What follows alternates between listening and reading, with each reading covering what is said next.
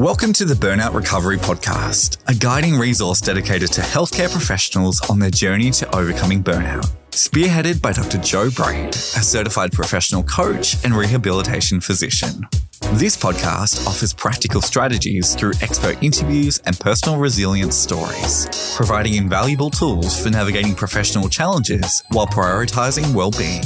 Regardless of your role in healthcare, this podcast acknowledges the toll of your work on your overall health and is committed to supporting your recovery from burnout and fostering a fulfilling, sustainable career. So, if you're ready to begin a transformative journey, join us for each new episode. Together, we'll navigate challenges, celebrate successes, and build a supportive community of healthcare professionals. Hello and welcome back to the Burnout Recovery Podcast. Today, I'm delighted to have a guest all the way from Canada. So today on the podcast, I have Dr. Sarah Smith, the charting coach. Welcome. Hi, Joe. Thanks so much for having me. Great to have you here, Sarah. Thank you so much for inviting me to be on your podcast a few months ago. And now I'm so looking forward to the wisdom that you've got to share with my clients around that little thing about paperwork. Something that can be time-consuming, the EMR, et cetera. But before we get into all that juicy part about exactly what you coach around in your charting coaching, tell us a little bit about your connections with Australia and how you've come to set up work in Canada, please. Thanks, Joe, for the introduction. So yes, I'm a family physician and I was working full-time in Cairns, Australia. While it was amazing and excellent, and I was just at that point of family medicine where I felt like I could finally understand my patients and what to do for them, and the business side of medicine was becoming a bit easier. We also wanted to travel around Australia as a family at some point, and I was staying longer and longer at work to finish up this paperwork problem. And at that point, the EMR was starting to be available after hours as well. So I was noticing some of that working from home, just the beginnings of that, but also the coming in Saturday mornings, staying late, coming in Sunday, the big catch up before holidays, the big disaster after holidays, like all of it was very exhausting. So that was my kind of experience as I was finishing up family medicine, and we packed up everything and we went around Australia, which was super fun. And I really enjoyed that time memory making with the family. And then the end of that, we perched ourselves in Yeppoon for a locum for a year as we figured out what we wanted to do next. And there were some jobs in Canada. So we traveled across continents to Canada, where I'm working in rural family medicine here. And that includes emergency department inpatients in the clinic as well. And the medicine's different here in that I have 2 rooms to see patients in, and I have an office to do paperwork and phone calls in. So I don't have that one room experience that I was having in Australia, which is different and interesting that it's different.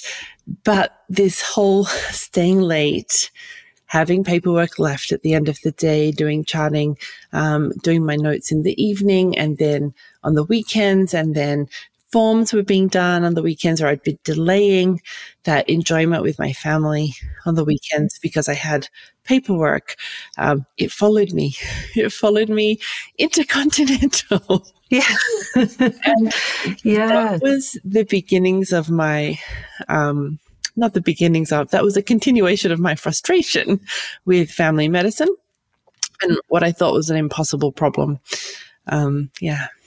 Yeah, right. So when you say family medicine or family physician, similar to a general practitioner, and I understand you're in more of a rural area rather than in a big smoke. So that's contributing to your hospital responsibilities and so forth there. I can somewhat relate. I'm in Orange. I'm not that rural, but as we get further out west here in New South Wales, then that would be more of the setup out there. Okay. So then, fascinating. That sort of workplace approach didn't leave you behind, even if you crossed continents and quite a big distance between Australia and Canada.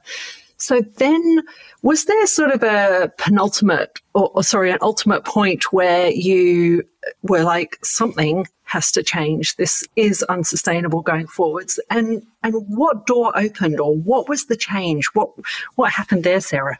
Yeah. So, it was unsustainable the way it was. And my eldest kid was in grade 10, and I had been just kind of listening into a conversation he was having with Dad in the lounge room about university. And I had that dawning moment that I would miss out on his final 2 years at home by continually being in the evenings and weekends and every spare minute just trying to keep up with the workload.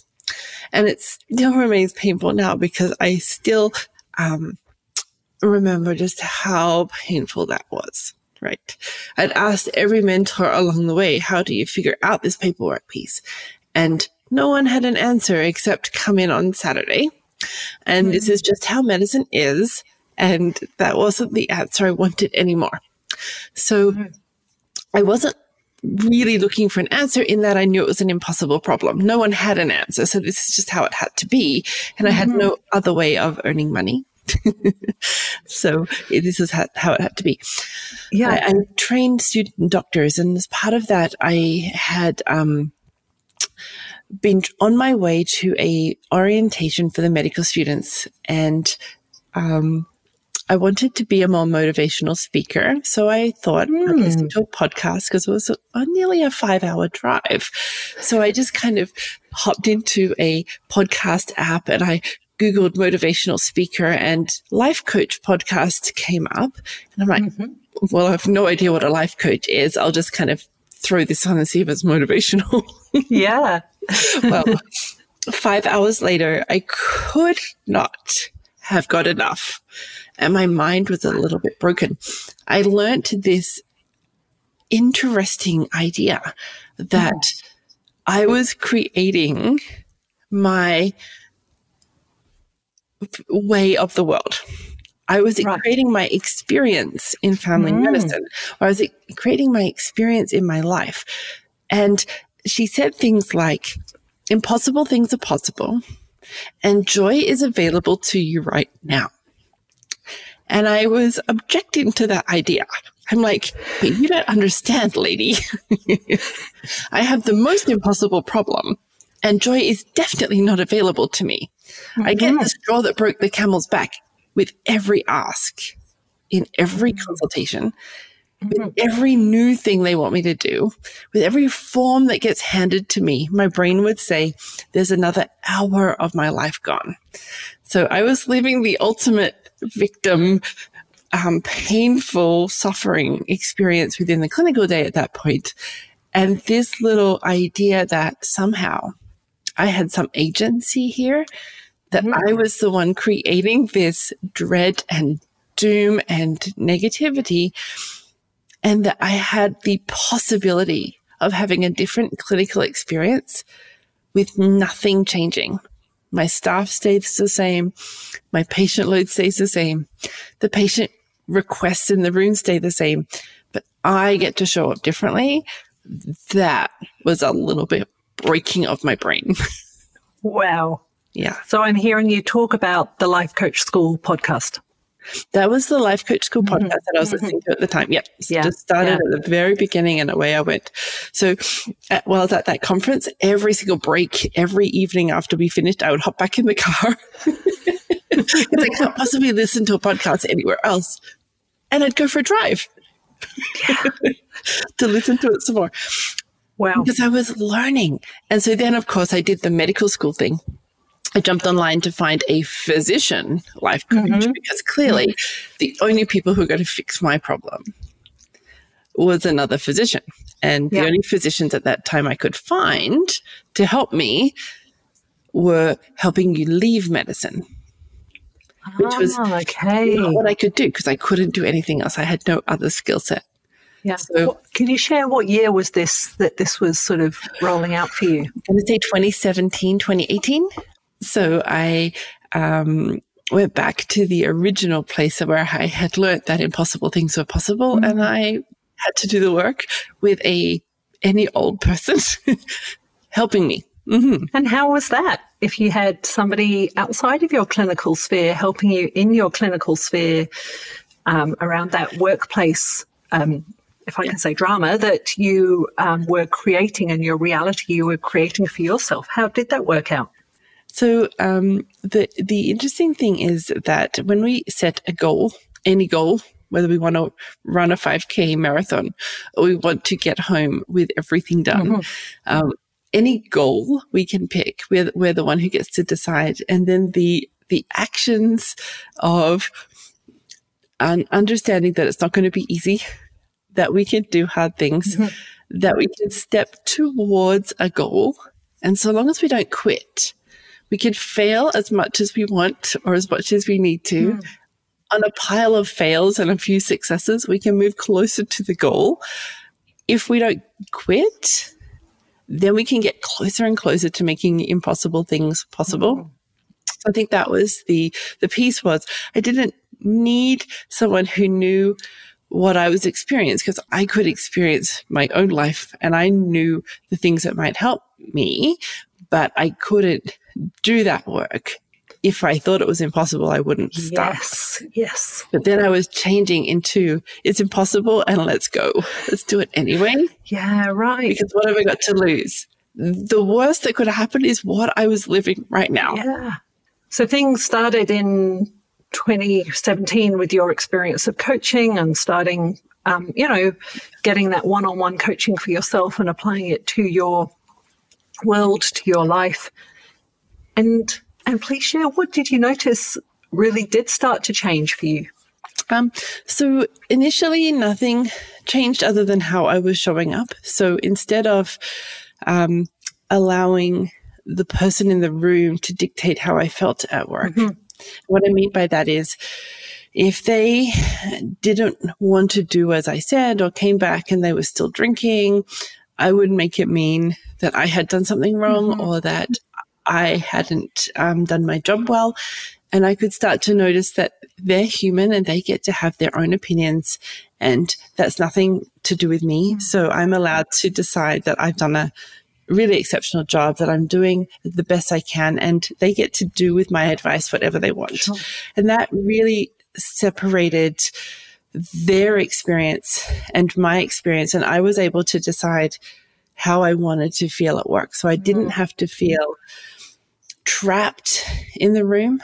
I could start to decide what I would prioritize and what I would say, let's do that next time. So I could start to be more in control of my clinical day. And then I could decide if I want to have this work done and not left over at the end of the day, I can start to do things differently within each encounter and just would play with, well, what's available to me that's different from now? What could I do differently? And having that courage to start and to build the confidence and the skill set to do things differently. So it was a full 18 months before I really had that experience of being able to go home after the last patient with everything done. And that was amazing. And sometimes the idea of change can feel uncomfortable in itself, and reverting back to the way that you have always done it feels more familiar and easier. Would you like to share any of, what supported you in that courageous part of going, oh, this is icky, this is different, this is not the way that I've done it, and yet I am supporting myself and holding myself to go forwards here? What did you... Yeah, I think that a couple of things. One is learning about our brains. So our brains love pleasure. They hate pain and they like to do things efficiently. And what that means is the next patient in the next room is way more fun than the chart note in front of me. So I love pleasure. So I would jump into that next exam room. And I knew that about myself, right? Or that inbox is not the fun part. So I will escape the discomfort of the inbox with anything else, a chat with the staff member, a cookie, scrolling, whatever it needed to be to put off that work. And then so it likes pleasure, it hates pain. So of course it's going to decide that doing that note now or doing that inbox work is never going to be the fun part. And does things efficiently, which means if I sat down to do that chart note, and there was a patient in the next room, my brain had decided, because it had done this for so many years, that there's an urgency about getting into the next room. Mm-hmm. And so I would get up and go to the next room. So that was me just doing things efficiently, even if that efficiently wasn't the way I wanted to do it anymore. Mm-hmm. So we have our automated processes, and if we're going to do something different, we really have to have a good reason why to overcome that automated response and do things differently. Yes. So I just had enough of later. Mm-hmm. I didn't want to task my 5 p.m. self with work anymore. And I'd had enough. And that I've had enough, and I'm going to create plenty of time to do this within my clinical day, because I would run through my day. I don't have time. I don't have time. I don't have time. I don't have time. That was my recurrent story that I would say out loud or in my head. And then I changed it to, I will design this differently. I will create time. And so that is what I went and did. So I held that fiercely, that I'm doing this anyway. Mm-hmm. Even though there's a patient in the next room, I'm going to let them sit while I get this done, because I am done with later. Yes. And that was my little mantra of, you sit there and you don't move until it's done. Thanks for sharing the examples. I think in coaching, we do talk about our future selves as well. And maybe even in this short term, like 3-5 hour window that you were thinking about Sarah at 5 p.m., maybe the future Sarah at 5 p.m. And what can I do now? Or what am I going to do differently now? So Sarah at 5 p.m. is in the car heading home to see the kids. And while I might have read articles, I mean, there wasn't a lot of articles on how to do your clinical day more efficiently. Mm-hmm. Anything I read just seemed like it wasn't for me, because it's not the way I do things. So it wouldn't make sense to me. But when I was in that moment of, I've got to try everything until I get it right for me. Yeah. And that becoming resourceful in, I can try new things. The world doesn't break when I show up and start saying things differently in the room to my patients, so that we get to the crux of the issue earlier. Mm-hmm. So that information I would read wouldn't really translate to who I was at that time. But then as I was starting to say, look, something's got to change. Yes. Let's try anything until we get the result we want. Then it became more like an obstacle course. Right. Like, I don't know my way. I don't know the map. I don't know the footpath I'll use, but I'm going to figure it out. Yeah, that's awesome. So great to hear your stories and your path through there. And I'm imagining you were having regular coaching during that time. So it was interesting that the program that the Life Coach School was running at the time was a group program. So there was no one-on-one. Okay. In fact, it was all just part of listening to other people working on their problems. And physicians, we have a very problem-orientated, problem-solving brain. We solve problems for everybody else, right? All day long.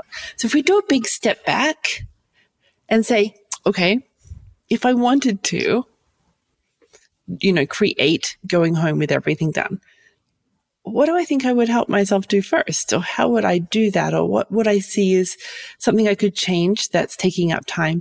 So it's that big step back and allowing my brain, instead of saying, well, I don't know, because I've done that for decades. I don't know how to fix this. I would say, well, let's think of one thing you could fix, or one way you could do that faster. Or what's taking so long? Or what are you leaving the room for? Or how long does that appointment take? So it was just being curious with watching myself work, and just saying, okay, is there a better way? Could we have done that differently?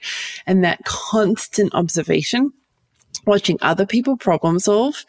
And you're like, oh yeah, I can see how I do that same internal thinking, and I can see how that is now creating a lot more time in my day. Like, I don't want to go in the next room with that person. They always whine at me and they always have 10 problems to bring, and blah, blah, blah. So I would waste 10 minutes beforehand trying not to go in that room. And then I'm like, oh, that just cost me 10 minutes. Yeah. Okay. Well, I don't have 10 minutes to spend dreading going in that room. I'm going to have to deep breath, learn some grounding activities to kind of bring myself down and say, okay, let's just go figure out. We can figure it out. Let's go in that room and figure it out. Yeah. Yeah. So that relatability from hearing other people being coached, other people in the hot seat, while you can sort of see, oh, yes, that I can see how that applies to me. That's a great strategy, a great technique that I can take away and apply to my experience of life or my workplace. Yeah. So then what happened? So in 2019, I was getting home with everything done. And when you go from medicine taking up every single second of your life and you're trying to fit family in between medicine and you go to bucket loads of time and you have this almost boredness to your life, I could not keep that to myself. So I had decided that the skills I was learning to help me were already translating to helping my patients. So instead of hearing that constant whining, I would start being curious with them. You know, what do you think you would like to work on with your diabetes this year? Right. And what are you working on already that I can assist with? So rather than this whole, it's too hard and blah, blah, blah, I'm like, well, if it wasn't hard, what do you think you would do next? Yeah. So there were questions I was using from coaching for myself that I was starting to use for my patients. So I'm like, I'm going to go and become a coach because, you know, physicians, and that's what we do. It's really like, let's put something else in my toolbox. Get some more letters. So I went and retrained in coaching and started just doing general coaching for physicians, just that one-on-one experience like we do with our patients one-on-one. It was that coaching one-on-one with my peers and colleagues to say, hey, a different experience of clinical medicine is available to you right now, even when you don't believe that's possible. That frustration and anger and there's too much and I don't want to becomes, I have control in my day. I can have joy if I want to. I can create time and space if I want to, becomes possible. And so that I couldn't contain. I had to go and share with my friends. So we did that one-on-one coaching for that whole of like the 2019 to halfway through 2020. That was my next way of giving back. Yeah, fantastic. Yeah, so good. And was that like a whole range of stages of clinicians? Sort of? Yeah. Who were there? Yeah, it was mostly to start with family doctors, but then it became, I noticed that the skill of figuring out this paperwork and administrative problem, figuring out how to get home, saving hours and hours in the clinical day was such a gift to the physicians I was seeing that that's where I started to move into. I'm like, this is a need that no one else is talking about. I will concentrate on the clinical day, the charting, the paperwork, the administrative burden, the getting you home so you can have a life outside of medicine. So once I kind of put out into the world, hey, I will help you stop charting at night. I will help you get your evenings and weekends back. Then we open the floodgates to, well, I'm not a family doctor, but I'm a, neuro-ophthalmologist and you can help me. I'm like, okay, then let's go. And a rheumatologist, pulmonologist, oncologist, hem-oncologist. Like we had every type of specialist and physician and resident all saying, if you can help them, you can help me. Yeah. You're going to help me because I need this help. I'm like, sure, let's go. And learning the nuancing and adaptation for each of the types of specialties and clinicians and physicians that we see. Yeah, fantastic. Yeah, so whether you're in hospital or you're in community practice or clinic outside of hospital, you've got a whole range of strategies, tools to not only change that experience, but to change the sort of outcome on the individual level, change the home time, change the what is still outstanding, that sort of hanging over to-do list regarding clinical work. Okay. How can you share how sort of young in their training career is somebody that you've actually ended up working with in your coaching business? So what I find fascinating is that the predominant people who were originally wanting to work with me were often within 2 years of retirement. Really? So they're actually really far along in their career. And they were saying, I'm finally getting a weekend. Like decades of doing it this way. And I'm finally getting a weekend and an evening. And I'm going home after the last patient. Now I think I could do this a little longer because it's finally sustainable. Yeah. But we then had residents saying, this is not part of the curriculum. This is already hurting me because I will go home at the end of the day and I need to lie horizontally because I'm tired. Yes. My brain is done, but I have study to do and I have all these notes from the day to finish and they want me to have them done by Friday at 5 and I'm nowhere near that. So it was hopping in and talking to groups of residents, of family medicine residents as well. But then within our clinic, the student doctors are part of they do their whole third year in our community. So they are outside of the city. They're doing full immersion, family medicine, emerge, rural, surgical, inpatient, anything we do, they're doing. Yeah. And one of the things we're teaching them is when you come to see me about that patient, the note's done too. So that we are teaching them good habits ahead of time. So that when they see me, I can both hear the story, look at what they've written, help them understand how to make that more succinct, more useful, easier, and done. Lucky So students. There's no limit to when you can learn this, at the very end or at the beginning. Yeah. What a gift. So good. And we'll just clarify that often residents in the Canadian situation might be registrars here. Yes, right? That's GP okay. registrars. So we can just sort of see that there's like a little bit more seniority in there. We have the interns and the residents here. Yeah. And yet I completely agree with you that at any stage, how can we tell more medics in training, wherever they are, that there's a different way to approach this, or how can you best support yourself to bring more of that joy into your life? And as your podcast is, Sustainable Clinical Medicine, keep you sustainable in the healthcare workforce. Yeah, through all of your stages, right? So the interesting thing when I'm talking to residents, and I spoke to a group of residents even last week during their lunch hour, and we're talking about if you start to think about your clinical day from that big step back, as you move into different clinical environments, you can now learn the adaptation for each environment. Right. Yeah. So it's not this one set of skills. It's this adaptability. Even what payment model am I in? What are my desires in terms of numbers of patients? Sometimes you'll be wanting more. Sometimes you'll be wanting less, depending on your stage of life. How do we optimize that? How do you even think about the optimization rather than just turning up and doing the busy of your day, which was my existence for decades, was just turn up and do what was told of me to do and wonder how it was all going to get done. Yeah.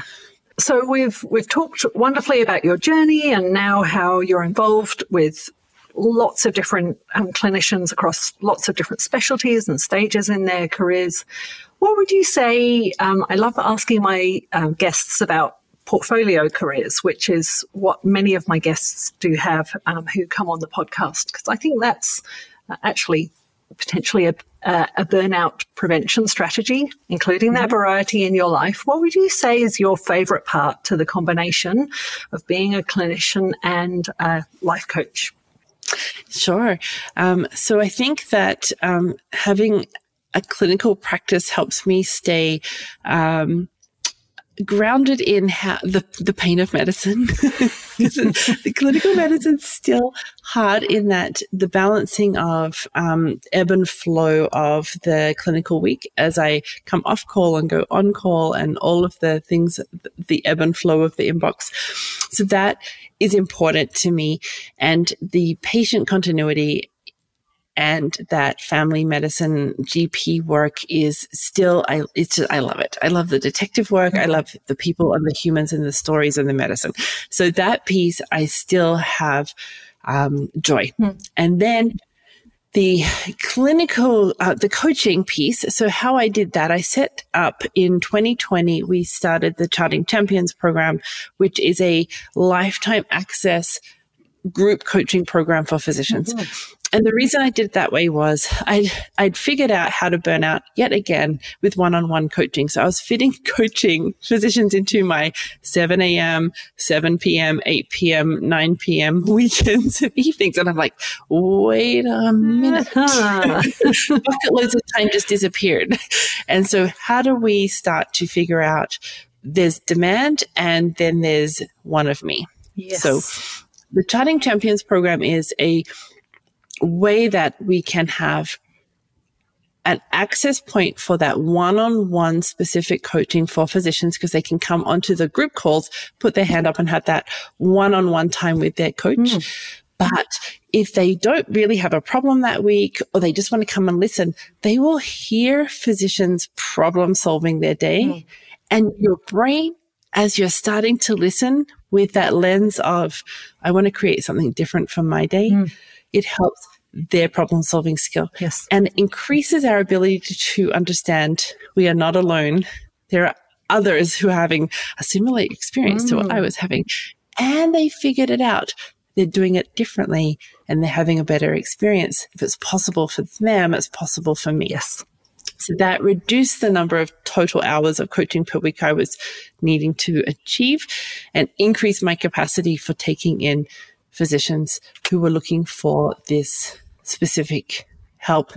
And I already knew the steps to get you there. Yeah. Like, what do you have to know? What are your core foundational modules that we need to learn? And then how do we nuance that for each part of the clinical clinician? So that was, I just enjoy that so much. Yeah. So put someone in front of me who's struggling, and my brain also gets lit up with excitement. We are going to help this person too. Yeah, fantastic. So good. What's your clinical FTE? More than 1.0. Is it? Okay. You're amazing. You are amazing, Sarah. Yeah. If 40 hours is a full-time family practice, general practice, I don't think it is. Is 38 hours full-time? I think so. Yeah, it's more than that. Sure. So you've got a full clinical load and you're running group coaching. Yes. So I have Wednesdays off from the clinic. Wednesdays off from clinical medicine, as in I don't see patients Wednesdays, to be able to do the business side of the coaching practice and the coaching within the coaching practice. But then the on-call schedule is full-time. And if I'm not on call for the emergency department, then I'm seeing my 1,200 panel patients, which are the patients, this is the way Canada says, how many people are on your books that call you yours? So that hasn't changed. Okay. Well, look, I think we're rounding out the call. I could talk to you for hours, Sarah. This is absolutely fascinating. You're extremely inspiring, and we're very lucky to have you in the world, helping all these clinicians, possibly internationally, not only Canada and America, but people reaching out from all over. Yeah, we have psychiatrists in Australia joined the program. Fantastic. And then we've had a couple of family general practitioners from Australia join the program. So we're starting to, get a little bit here and there into Australia, as well as, yes, the US and Canada and Ireland and the UK. Yeah. So it's all starting to just drip out into the world. Brilliant, brilliant. So give me your contact details, or where can we direct people to? And I've got one more question after that. For sure. So it's chartingcoach.ca is the website, or at Charting Coach is the Instagram, or Sustainable Clinical Medicine podcast. Yeah, fantastic. That's great. So let's round out with the question I ask all of my guests. Please share a part of your self-care routine that you rarely miss. Okay. So 2, if I can have 2. Please, go for it. One is I go to the gym twice a week with a trainer. I love having a trainer because it's kind of like having a coach. Don't tell her that she's coaching as well. I can build muscle because I want to be able to have that good, I want to say, yes, I've done my exercise, and yes, I'm building muscle. So I have personal goals for myself. Great. And I hired a sleep coach, and her name was Janet Whalen. She found me another 3 hours a day. So I'm going to say that learning good sleep coach strategies and grounding activities, like your guided relaxation or your square breathing, whatever it is that you like to do that helps bring down your human physiology so that you can have better sleep, is very important. So they are my two amazing finds as I went through this journey. Cool. That's a first. I've never heard of a sleep coach. And the extra 3 hours, is that 3 hours of sleep or another amazing 3 hours you have in your day? It was 3 hours a day because I was not successfully understanding what amount of sleep I was requiring, how to get to sleep, and how to stop that constant I'm tired for the first 2 hours of the day. Knowing that the way we wake up is just our brain waking up. So those mornings where we wake up feeling like Tigger, like, yeah, let's go. I was always wanting that sleep that would turn me into a bouncy Tigger in the morning. So when I would wake up, put my feet on the floor, and my brain would say, I'm so tired, I thought something had gone terribly wrong. But actually, this is how our brains and bodies feel in the morning. So when we accept, oh yeah, this is what morning feels like, put your feet on the floor and off you go, rather than, I'm so tired. And then you're kind of creating this experience. So sleep is a 24-hour job, not at bedtime. Oh, great. So learning how to set up your sleep clock. I didn't need as much sleep as I thought I did. Yeah, right. I was saving myself so much time. Wow. Fantastic. Yeah. Great. Well, Sarah, it's been an absolute delight to have you share so many pearls of wisdom and your journey and your successes and all those lucky humans who are courageous enough to reach out for help and looking for change and applying the differences into their clinical careers and beyond. It's been my absolute pleasure to have you on the call today. I look forward to staying in touch and hopefully seeing you in person one day soon. For sure. Thank you. Thanks for listening to this episode of the Burnout Recovery Podcast. If there's someone in your world who would also benefit from this, please share it with them. Remember, you're not alone, and there is hope for a brighter, more fulfilling future. Let's continue this journey together, one episode at a time. For more resources, including how to move from dread to delight, head to drjoebraid.com.